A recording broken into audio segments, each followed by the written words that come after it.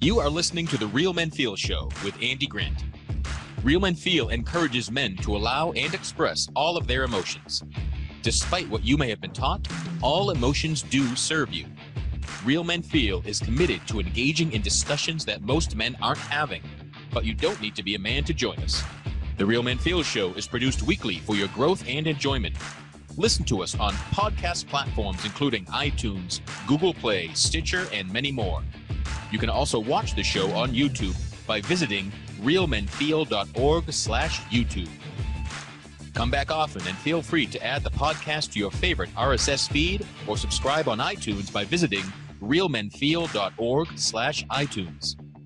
You can follow us on Twitter at realmenfeelorg and at facebook.com/realmenfeelshow. All links mentioned in each episode are in the show notes found on the blog at realmenfeel.org. Real Men Feel is brought to you by the Good Men Project.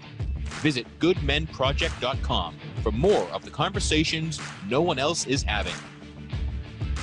Your reviews, comments, feedback, and participation are welcome during the live show and anytime in our Facebook group, on Twitter, or at realmenfeel.org.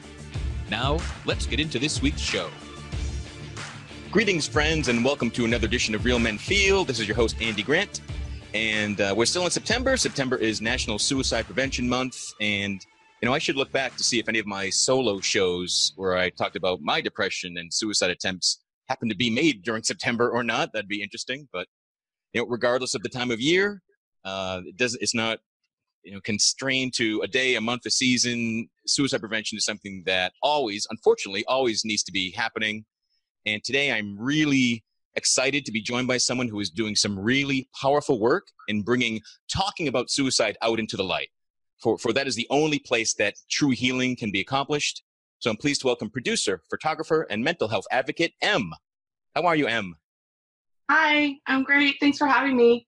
I'm really psyched. We connected a while ago on Instagram. I found your project, Faces of Fortitude, and definitely wanted to get involved in speaking. And first, I get it. I love that you go by M. The world's full of people. You got your Chers, Madonnas, and Bonos, but you brought it down to just an initial.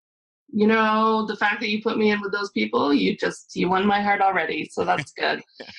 Honestly, it came from the fact that my parents gave me a 10-letter name, and most people that look at it freak out a little bit and don't know what to say, and they stumble. And so I'm like, just call me M. It's way easier. And do you get confused with M from the James Bond universe ever? No, I get some that think I mean like Emma, like EMMA. Gotcha. Some that reference M as in the House of M from Marvel comics. So I'm not mad at any of them, honestly. Good. It's not worth being mad about. No. Cool. Well, let's dive right in. And so tell me, what is Faces of Fortitude? Well, Faces of Fortitude started as a project that I did for myself, being a producer and a photographer. I lost my brother 11 years ago to suicide, and I had my own attempt at 17. And, a lot happens in the grief process, and I'm 11 years into my grief, but I still had some residual stuff that there's no time limit on grief.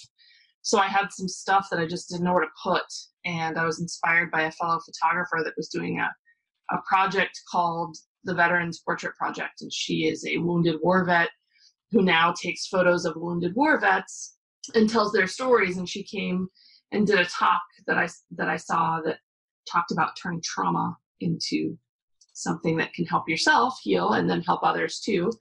And so that's how it was born. It was a photo project that I originally thought I'd just take photos of some of my friends and people that knew my brother. Mm-hmm. And it's kind of taken on a life of its own now. It's grown into something a lot bigger. So the initial intention, did you have a goal? I'm going to take 7 pictures, or it was a time frame? What was I honestly thought I'd have to ask people to be sit in front of my camera. I thought I'd have to, will you do this for me? I'm trying to do this thing. And I thought it would be a handful. I didn't even have a number. I just thought I was going to have to beg people to do it. And then people were coming out of the woodwork. And these photos I was doing in my spare time on a Saturday, on my weekends. Like, it was very grassroots and very DIY. So, and still is. So what sort of feedback has the overall project gotten from others? I think about a month into it, I realized I had bitten off something a lot larger. When I got an email from a woman who said that she wanted to share some really sensitive material with me that was based around her husband's suicide, some like video, and I didn't know what to do. I was like, what? And I didn't want to trigger her. I didn't want to say, why would you want to do this? But, my counselor, it was a great lesson for me. She said, suicide is like this hot coal that we don't know what to do with. And it hurts us if we hold it too long, especially if we saw something traumatizing. And society doesn't give us a place to put something hot like that. If we hold it too long, our friend next to us can't hold it. So all of a sudden there's this project that has an empty inbox that people can come into this studio and talk to a stranger that has been through the same thing as them, get their picture taken. And if you think about it, even when we go to counseling, we only talk about our problems for about 40 minutes to an hour. My sessions are 2 hours. So people sit for 2 hours and talk about this traumatizing thing. And most of them say, I've never sat for that long and talked about it. So I think that's the feedback I've gotten. I get a lot of people that want me to take it to the next level now. So that's my goals, is trying to travel with it. I'm in the world of trying to get my website off the ground and get a promo video happening, maybe apply for some grants, which just sounds so weird. It's a lot. So, so far people come to you all your shooting. Yeah, I would say there's people that have been, I had one shoot outside of Seattle.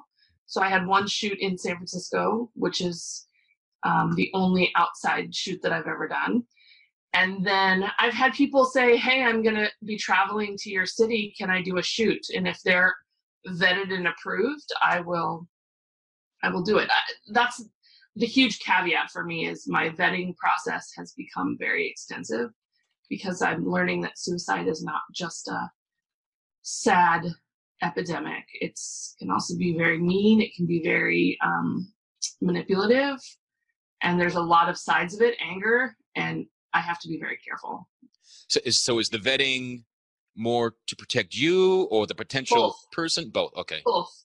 I need to make sure that people understand that I'm not a counselor, and that if they get in front of my camera, it's to share their story. And 8 times out of 10, it gets emotional and people get upset. And I've had people get really upset. And I need to know that they can pull themselves out of it and that they'll be okay when they go home. And so I need to know that people have counselors in place, that they have a good supportive background, and that they're on the upswing. If you notice, all of my posts, all of my stories have an upswing. I don't tell any that don't. Yeah. So you're not talking to someone moments after a suicide attempt, they come and want their picture taken. Right. And I get that a lot. I get a lot of messages like that are like, I'm suicidal now, please take my picture. And I'm like, I would love to meet you and I'd love to talk to you, and you can message me anytime you want. But this project specifically is about this. So that's kind of where I am now. Is I just took my 100th picture last Saturday. Not 100th photo, sorry. I sat with my 100th person. Okay. And it showed me that that I can definitely branch out now. I can do some other cities, other states. I've got people vetted and approved in like 15 cities across the US. Now it's finding grants and finding funding and finding studio space that can be donated to me, because, I'm doing this on my spare time. Right. So especially with the kind of people that are saying, hi, I'm suicidal, take my picture. Is there some sort of twisted element that some people think this is somehow glamorizing being suicidal? Right. It's really hard too. It's like, what makes you think that any of these stories are, so I can tell you I've had at least 2 two that I've not vetted properly that were the other side of the spectrum, that were not as connected as they said, and just wanted a portrait. Oh. And glamorized it on the other side. And it was really annoying. It was like, really? Like, I don't want to go to the mall and get my picture taken, so I'll use this avenue. Yeah, well, and I didn't really realize it until I'm sitting in front of them and they're talking and it's a little vapid and I don't understand why. And then I finally, because I'm a super blunt person, say, how exactly are you connected to this topic? And they usually say, I mean, I've got my husband's coworker's friend, and I'm like, oh, you're really not okay. Like, this is different. And so now my vetting process has gotten way more dialed in to that. I have to ask really difficult questions in my emails, but man, it helps so much that my content now is very specific. Cool. So I know that you know about this project. When I was part of Live Through This, which is a portrait project of Right. attempt survivors, but you're doing people impacted. You don't have to be an attempt survivor, but a suicide loss I survivor. actually didn't know you were part of that project. Oh, yeah. So let me tell you something. When I started this project, I asked the woman that inspired this project. I said, I don't know if I should do this. It was an idea, and she actually knew of that project. And she told me, she said, there's somebody else doing a project like this, but it's different. She does outdoor kind of natural lighting. Her photography is different than yours. And she's doing attempted survivors. She's not really covering the others. And my idea was to cover, because there's so many facets that we don't think about. Right. Think about the first responders. Think about what the people that find you have to deal with.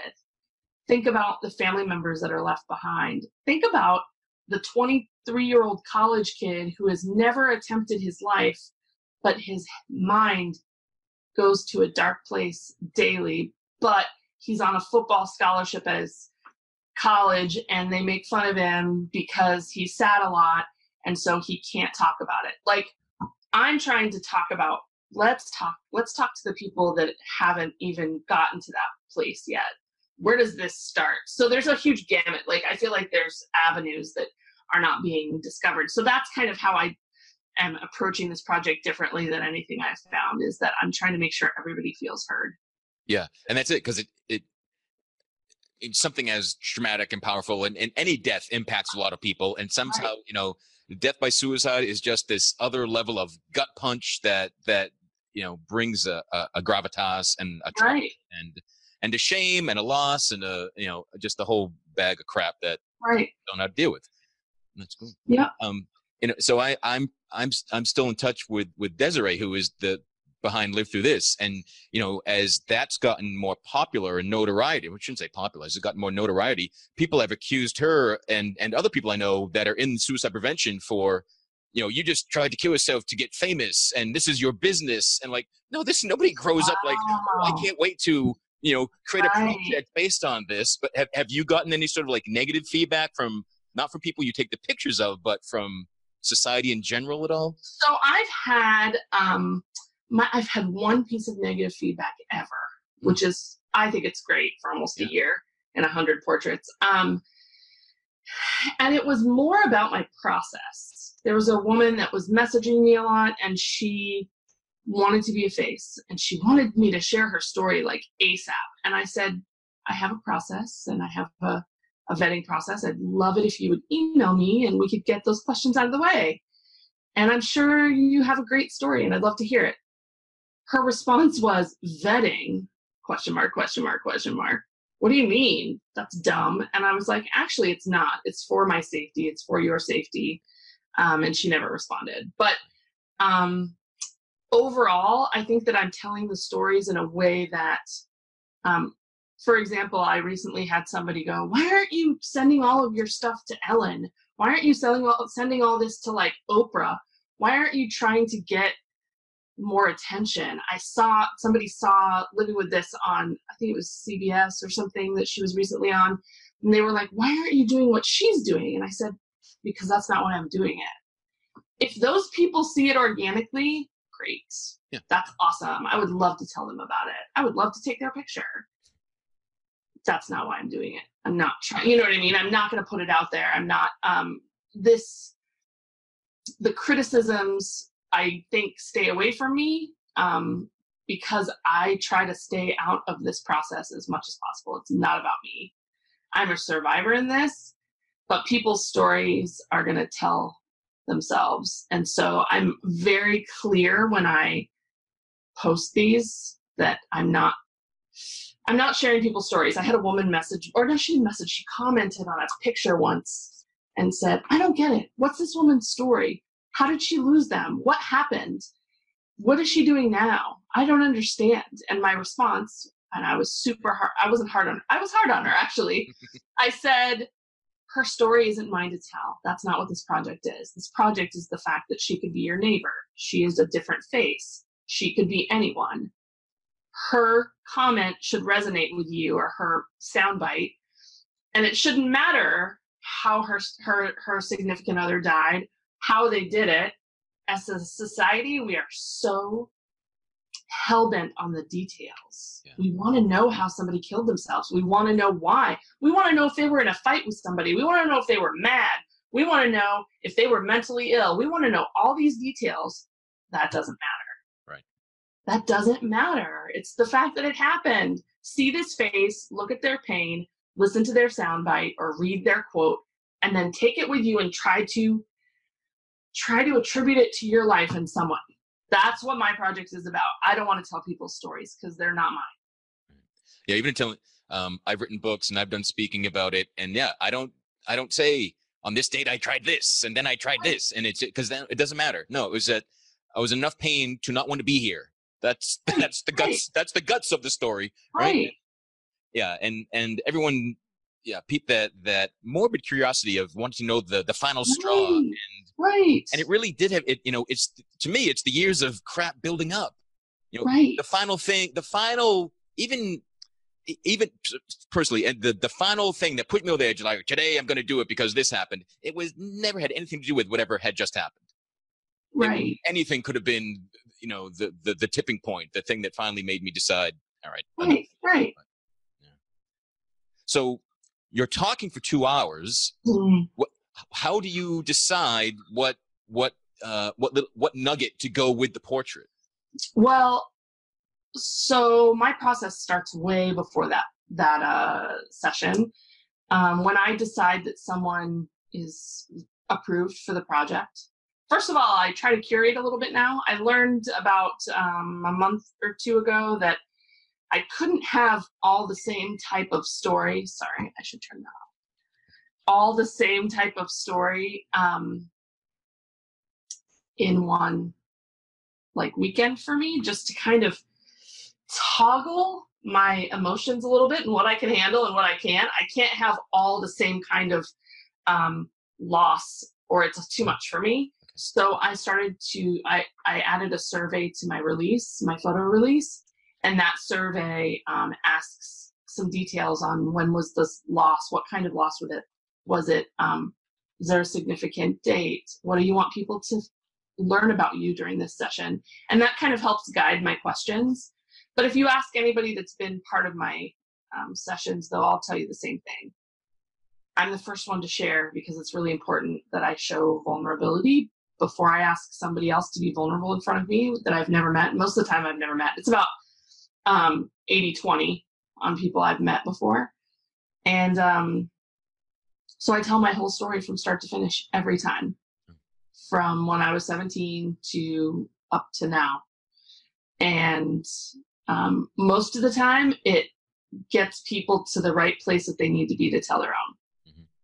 And I will get really detailed sometimes, especially about my brother's death and it's a great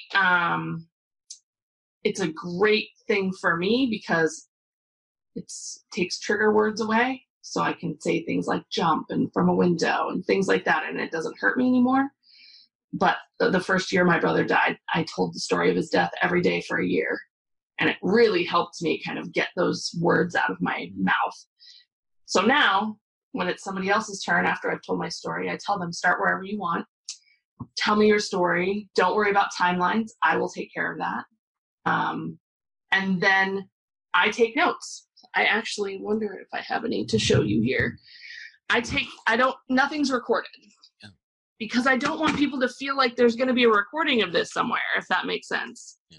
That's like the worst thing ever. Who would want that, you know? Let's see if I have it here. Here's some. I literally take handwritten notes of every single one. And as people say things, I put it in a different tense, and I think, is this relatable to someone else? And so I will write it down. And then afterwards, if you see there's like check marks, afterwards we go through every single one, and I let them change it if they want. If they say, oh, I meant to say this, of course, I'm not a monster. I also, I don't know if there's one here that has like I let them say, no, I don't want to share that. Right. There's ones with X's through them. Yeah, if they shared something that they were surprised they did. Right. Yeah.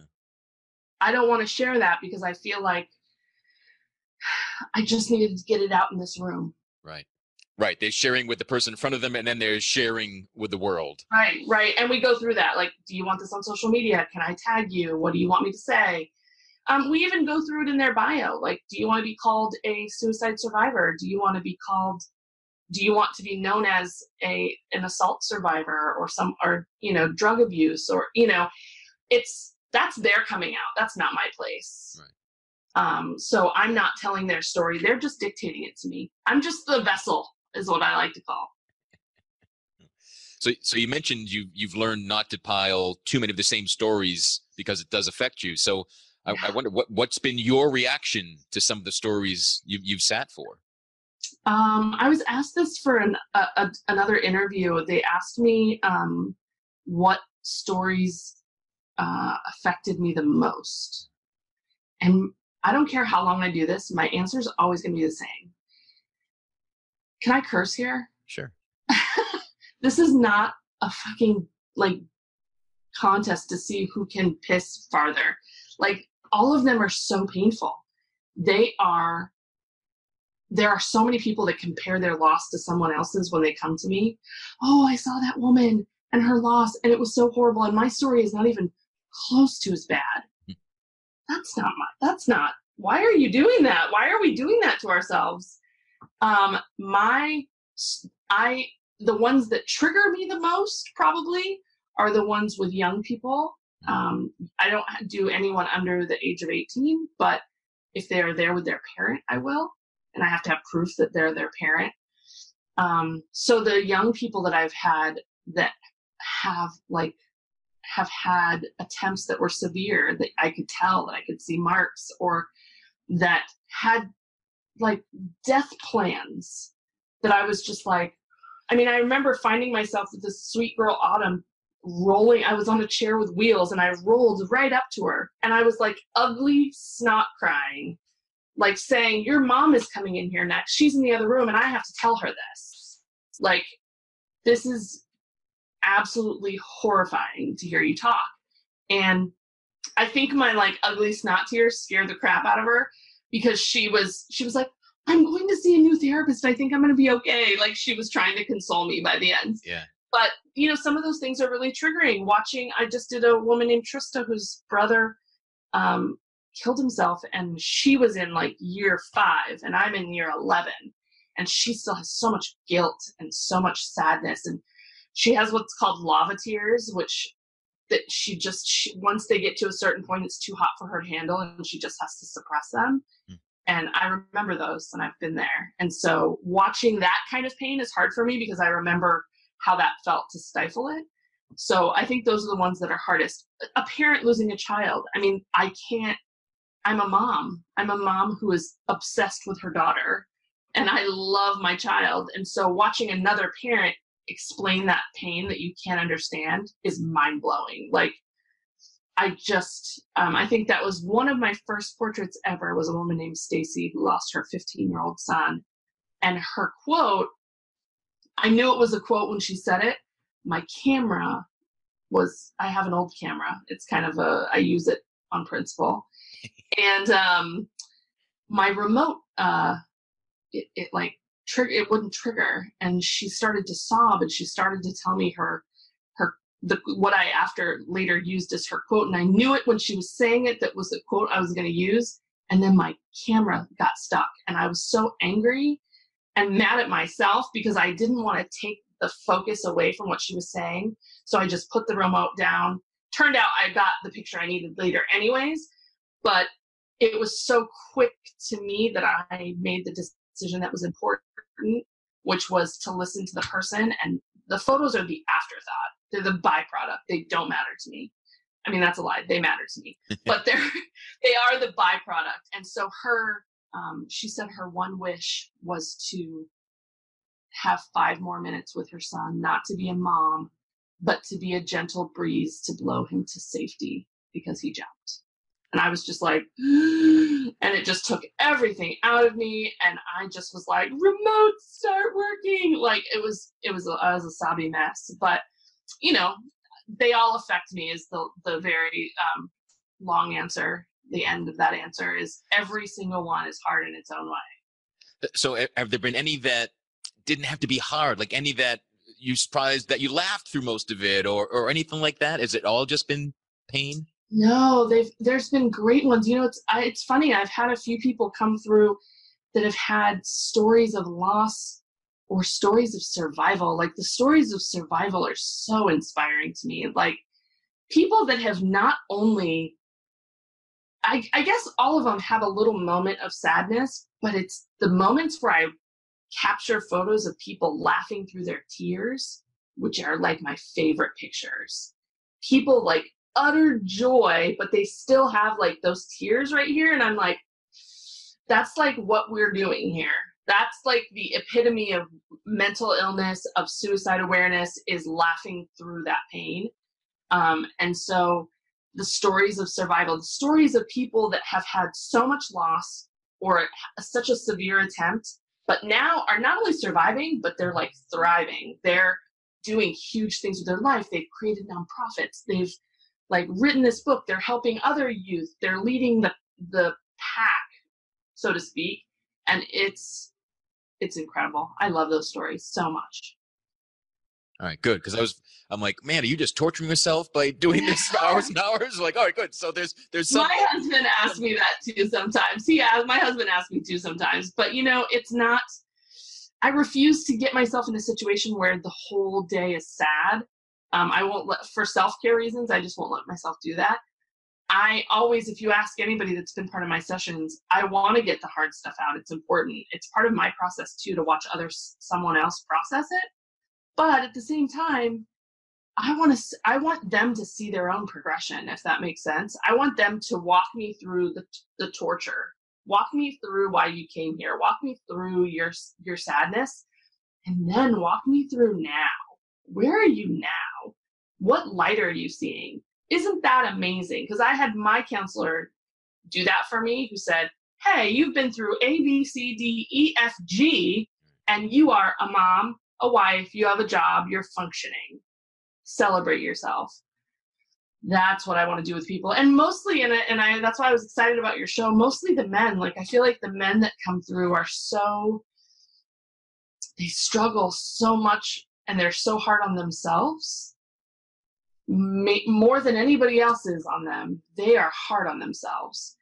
And I want to be able to celebrate them and tell them how brave that kind of behavior and that kind of discussion is. So is it, what's the split, men and women coming forward to you? Like 60-40, 60% being women, or 60, yeah. The men are, it's hard with the men. I feel like, I think male diversity is hard. The younger men are coming forward. I think our younger generation, our millennials, are a little bit more, they're a little bit more in touch with that side of themselves. Yeah. I think when you look at the X Gen and baby boomers and older, it's harder. They were ingrained with something different. The X Gen, we wanted to be in touch with our feelings, but we didn't have the internet, and we really didn't have anything to help ourselves. And the baby boomers were just like they were a lost cause. So now it's our millennials that are finally getting in touch with their mental illness side and trying to make a difference. They're trying to help. Bless their hearts. Yeah. No, and that I see that too. Like I've, in recent years, I've met men in their 80s and met them at things where they're just sobbing and they tell me this is the first time I've cried. I was like, oh my God. And, but yeah, younger people, teens and 20s that always keep impressing me of the work they're willing to do and things I wouldn't dare touch in my teens and 20s. So which is good. I don't, the people in pain, I don't think that's going down, but the willing to go, yeah, I'm in pain. That's at least increasing. Well, I think what's happening is the women are able to talk about it because that was kind of ingrained in their psyche a little bit. The men are having to work harder talking about it. So the men that come in are the ones that have more attempts. I have women coming in across the gamut, but the men coming in for me are the ones that have attempted mostly or have dark thoughts and don't really know how to express them. Have you had guys come forward and like no one knows, like it's really a secret, they're sharing that they've felt like this way, and you're the first person that knows about it at all? Yeah, I've had people come forward with the fact that they have these sad places that they go and they just don't, like a lot of people, and this is men and women alike, but a lot of men too, just feel like their story isn't worthy compared to what I do now, compared to the other stories. So it's not a big deal. I'm just sad, is what they say, and it's like, it actually is a big deal. It's something. I want to hear about it. Yeah. That idea of unworthiness is the root of so many things. And, right. And it's sad. Yeah. And yeah, if I don't feel worthy, then my life doesn't matter. And, it's that cascading event that can get you to that point. Right. So does anything stand out regarding Faces of Fortitude that you're the proudest of? I mean, yes, it's hard. I'm proud. It's hard for me to be proud of something that I feel like is only successful because of the courage of other people. I don't like taking a lot of credit for it. I feel like, yes, they're my photos and yes, it's my way of connecting with people, but man, the courage that it takes people to come in front of me and tell their stories, that's what's made this project what it is. I'm proud of my ability to see where I need to go with this now.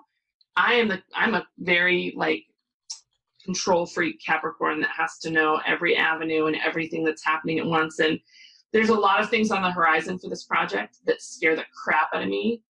And I am not ready. And I'm a very prepared person and I'm always ready because this is snowballing a lot faster than I thought. So I'm saying yes to things like talks and speeches. And I'm like, what are you doing? You don't talk ever. Like, when people contact me to do a talk, I'm like, I'm a photographer. I don't talk. Like, what?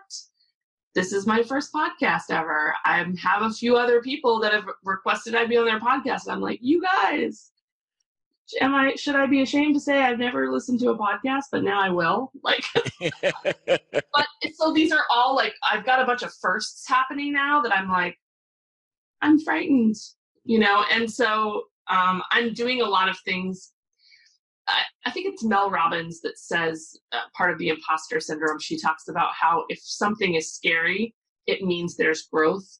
Mm-hmm. And so I'm trying to kind of hold on to that a little bit and be like, okay, this is scary, but it's a good scary. So I'm going to keep going with it and hope that it turns out and I land on my feet. So yeah, there's a book happening that I'm designing and, I don't have any idea how I'm going to publish it. I don't have a publisher. I don't know anything about it. But I'm just I trust the universe, and my brother's spirit is so alive in this project, and he's prouder of me now than he ever was. And he's showing that by the things that he's bringing my way and by the little nudges and hellos I've been getting from him. they're epic. And so that kind of keeps me going and showing me that I'm doing the right thing. And so I'm saying yes to things. And then afterwards I'm like, what are you doing? So. Awesome. Good. Because you deflected a bit, but good. Some of you are proud you can own it, because I intentionally asked you. We're talking about worthiness, so that's why I wanted to ask that. And yeah, it's so hard. But there can't be amazing giving, which is your subject, without someone ready to receive, right? So it's both. It's both parts. You can't just have one, right? So. You're right. And I've learned after years of saying bullshit, fuck that, not doing it, nope, that I can honestly say, what I'm afraid of, I know that's what I need to do next. Really? Well, so shit. You're there. Okay. Yeah. No, your passion, everything. Yeah. And this nonsense that you can't speak like, so I in my first college, I dropped out of school to avoid a mandatory public speaking class. That's how afraid of talking to people I was. Right. So yeah, anything is possible. I did my first gallery show this last May, and I spoke in front of everybody, and somebody came up to me afterwards, and she was like, first of all, she said, I'm a huge fan of your work. I've never met her. And I was like, what work? What are you talking about?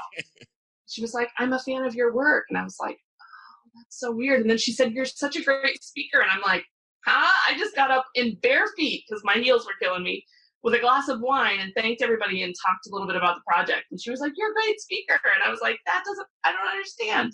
That does not compute. So I speak like we speak. Yeah. I don't have something prepared. There's no note cards. Right. That's not speaking. Human speaking. Yeah, that's me. Right. It's your authenticity that shines through. That's why people tell you you're great at it. It's not, it's no one saying you have a great script. You have excellent note cards. If when I do my first speech, would it be authentic if I just puked up there? Because that's totally what I might do. So then yes, right? If it was an act, it wouldn't be. But if you actually do it, you'll go viral. True. Cool. So you've talked a few times about the bigness and what's coming, and we've got, so traveling, getting pictures of people. So what sort of plans can you share? What do you see as? Yeah, I've decided to take October off. It's time for a break. I took one weekend off a month for the last year, but my project started on October 28th. So it's perfect that I'm going to take October off. I'm going to do other things in October to help the project though. So I've got some pop-up booths and galleries planned at different mental illness and suicide awareness walks and events. And then I've got a few talks planned. Radio show is having me on their show live, which is going to be weird.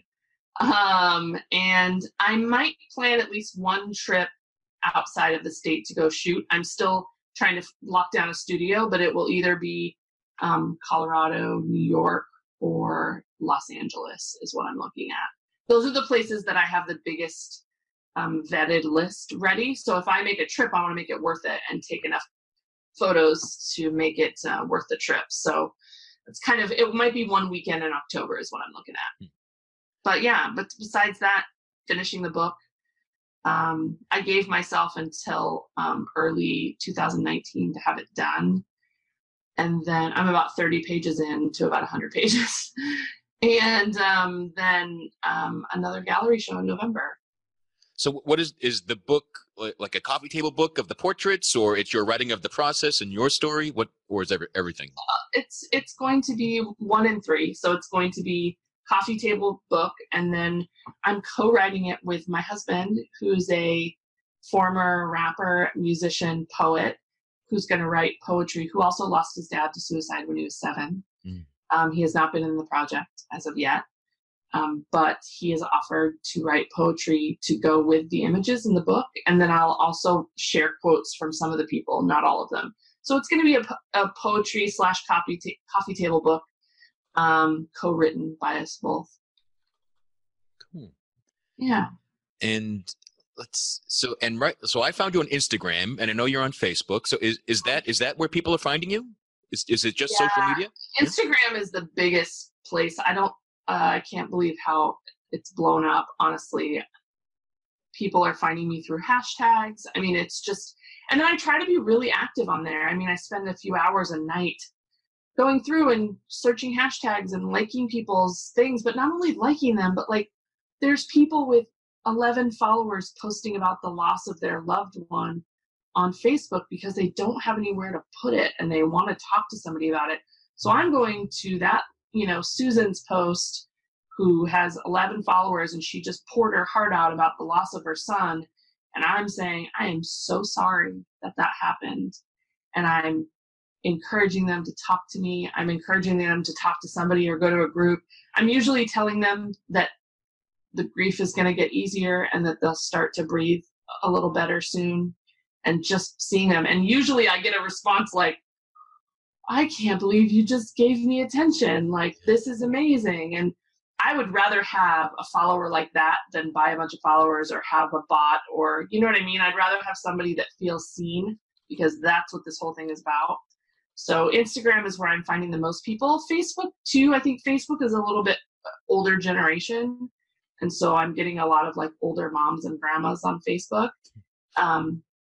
And then Twitter is a whole new side of it now for me that I'm trying to grow. Twitter has a huge mental health conversation happening.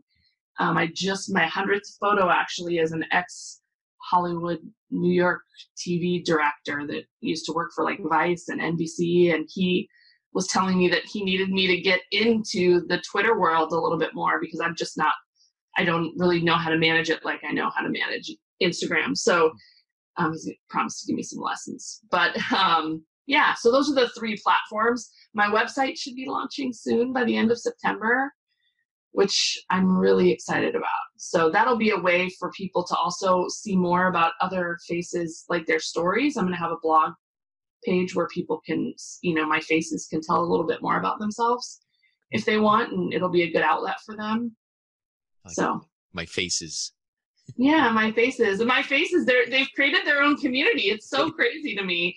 And even when I do my gallery show, they all get so excited about meeting each other. It's the craziest thing to me. It's like this community of people that give long hugs and like already feel like they know each other. And it's just, I stand back and watch it like, yeah, it's bananas, but it's such a great thing. Cool. And I wonder if you, besides taking photographs of other people and hearing their stories, what helped you heal from your attempt and from losing your brother? Anything you can share about what helped you the most? I mean, talking. I can say quite honestly, but probably to the frustration of the rest of my family, that I'm the most open. I'm the person that sought out suicide survivor groups, went to groups, found a therapist. Like, I was super proactive. I wanted to talk about it. I wanted to be heard. I wanted people to know 3, 4, 5 weeks after how shitty it felt when people fell away. The casseroles stopped coming. People stopped communicating with you because it's uncomfortable. They don't want to talk about it anymore. You're a downer. And I wanted people to know that wasn't okay and I didn't care. And so I was super out there, and I'm kind of known for that in my circles. Is Mariangela is a lot, but I don't apologize for it. I recently had somebody come up to me at work and was trying to compliment me on my project, but she was like, I want to talk to you about your that project, the photos that you take that are so sad. And she was like whispering, and I literally said in an outside voice, do you mean my project's about suicide? And she was like, yeah, that. And I was like, this is why I'm doing it. I need you to be able to yell it. I need you to be able to say that word. There's a problem. This is our problem. So I got through it by talking to my husband, by talking to my daughter, by talking to my friends, by being open to the universe's signs from my brother. If you believe in ghosts, if you believe in energies, which I believe in both, they're there. They happen. If you have faith, if you're a religious person, they happen there too. So I think that the best way is just to not shut down. It's such an isolating and lonely epidemic that the worst thing you can do is isolate yourself, because the more time that goes by, the isolation gets worse. Beautiful. So until the book is out, until you're on global tours, how can people get involved? And more importantly, how can people support this if they see the good work that this is and want to help you grow and make the project bigger? How can people help you out?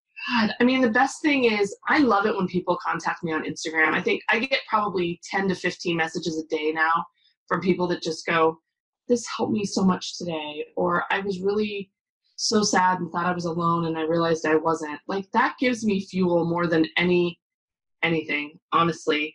I just had somebody recently ask me about a donation for the first time. I don't even know how to handle that yet. So give me some time, let my website come up, let me apply to be a nonprofit, like 501c3 or whatever.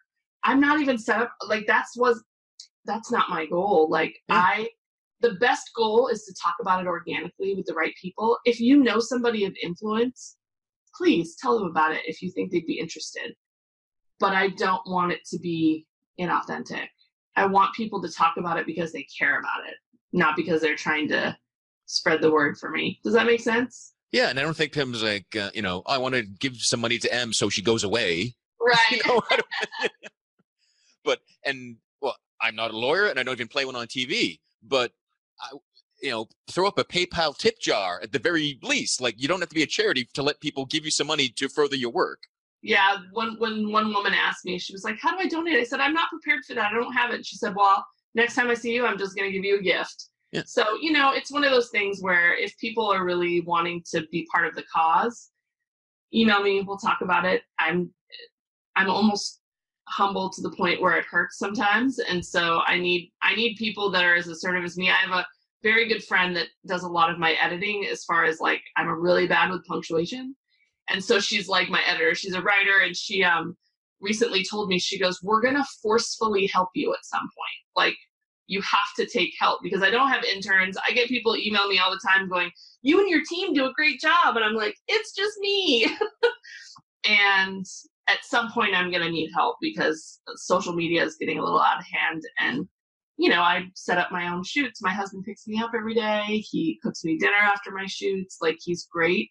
And he's there when I need to cry it out or have a glass of wine. And, but at some point, like, especially when I start doing these speaking events and setting up photos and setting up like a mini gallery, I'm going to need some help. So yeah, it sounds like you already need it. So don't wait until you're like, getting steamrolled by your need of it. Right. I know. It's hard to admit. It's all signs of success. Yeah, true. Yeah. You're outgrowing. You only have so much time. Like, because I have, you're creative, you're technical, you can do it all, but you don't have the time to do it all. Like, so there's some letting go that has to happen. And there's a great quote out there that says, you can do anything, but you can't do everything. Which is the kind of me, if you look it up. Like, yeah, that's me. So I read the Akashic Records for people, and a common saying when they ask about, I got all these things, like, oh, you can do it all, you just can't do it all at once. Right. Exactly. So today's social media day, tomorrow's photography, the next day's crying, like whatever schedule works. Right. So you gotta run with. Cool. Well, it was a pleasure to finally connect, and I'm looking forward to your East Coast tour. And yes. And the books and everything. And do you want to share the URL or? It's going to be when it's up. It's not up, but when it's up, it's facesoffortitude.com. I got the domain. I was so excited. I put it out in the universe. Somebody owned it, and I put it out in the universe, and I said, Jimmy, my brother's name, I was like, you need to help me get this, because it's really important. It wasn't up for renewal until next November. And then the guy that's helping me, he's basically doing my website. I need to shout him out, because Justin is a web designer at my work. He's incredible, just such an artist. And he came to me and said, I really want to help you. I want to build you like a dream website. Let me do this for you. And I was like, okay. And anyways, one day I was like, I just feel like I put it out into the universe and I want this URL. And he was like, for some reason it's available now, so we're going to grab it. And I was like, Thank you, brother. That's good. So, Yeah. So just keep taking those virtual casseroles. If you're accepting casseroles, just see everything as a casserole. Money man, and I love casseroles. yeah. But today's National Cheeseburger Day, so I'm gonna go. I'm gonna have a cheeseburger instead. Awesome. And so I want you. So your brother Jimmy Mm-hmm. is there a portrait of him that somehow is involved in this, or did you have anything like that? No, so the portrait of Jimmy, I believe it's on my page with a bunch of others. When I think it was when Kate Spade or Anthony Bourdain died, everybody, suicide becomes a topic then. So I put up a collage of a bunch of faces, some famous, some not, and my brother was in there. Because I wanted to make the point that this happens every day, not just when Anthony Bourdain and Kate Spade die, and that we need to make it an issue no matter if they're famous or not. And bless their families, and we're so sorry, but it's happening more. So I include that, and then whenever I do a gallery show, there's a whole little corner for my brother that has his photo, his story, some of his quotes. So he's well represented every time. And what about, I've seen portrait of you currently. Mm-hmm. Any imagery of you at 17 that is part of this?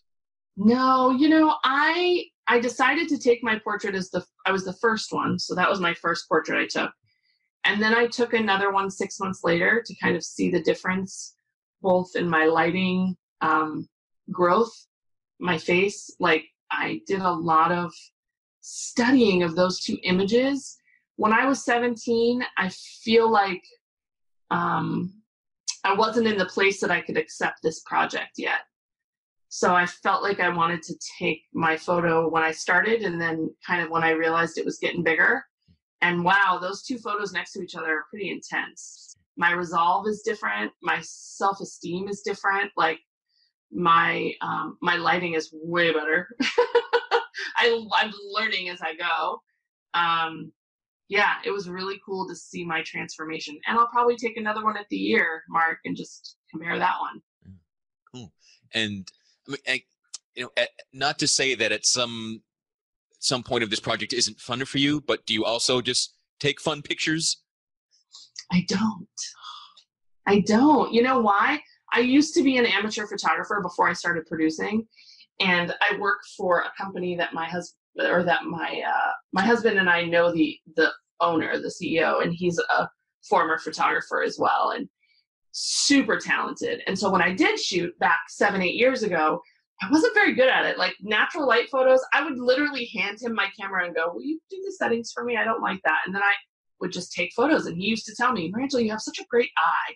You're an emotional photographer. You can catch things when they happen, but you just don't like the technical side of it." And so I thought that meant I needed to be a producer. So I focused on producing for a while.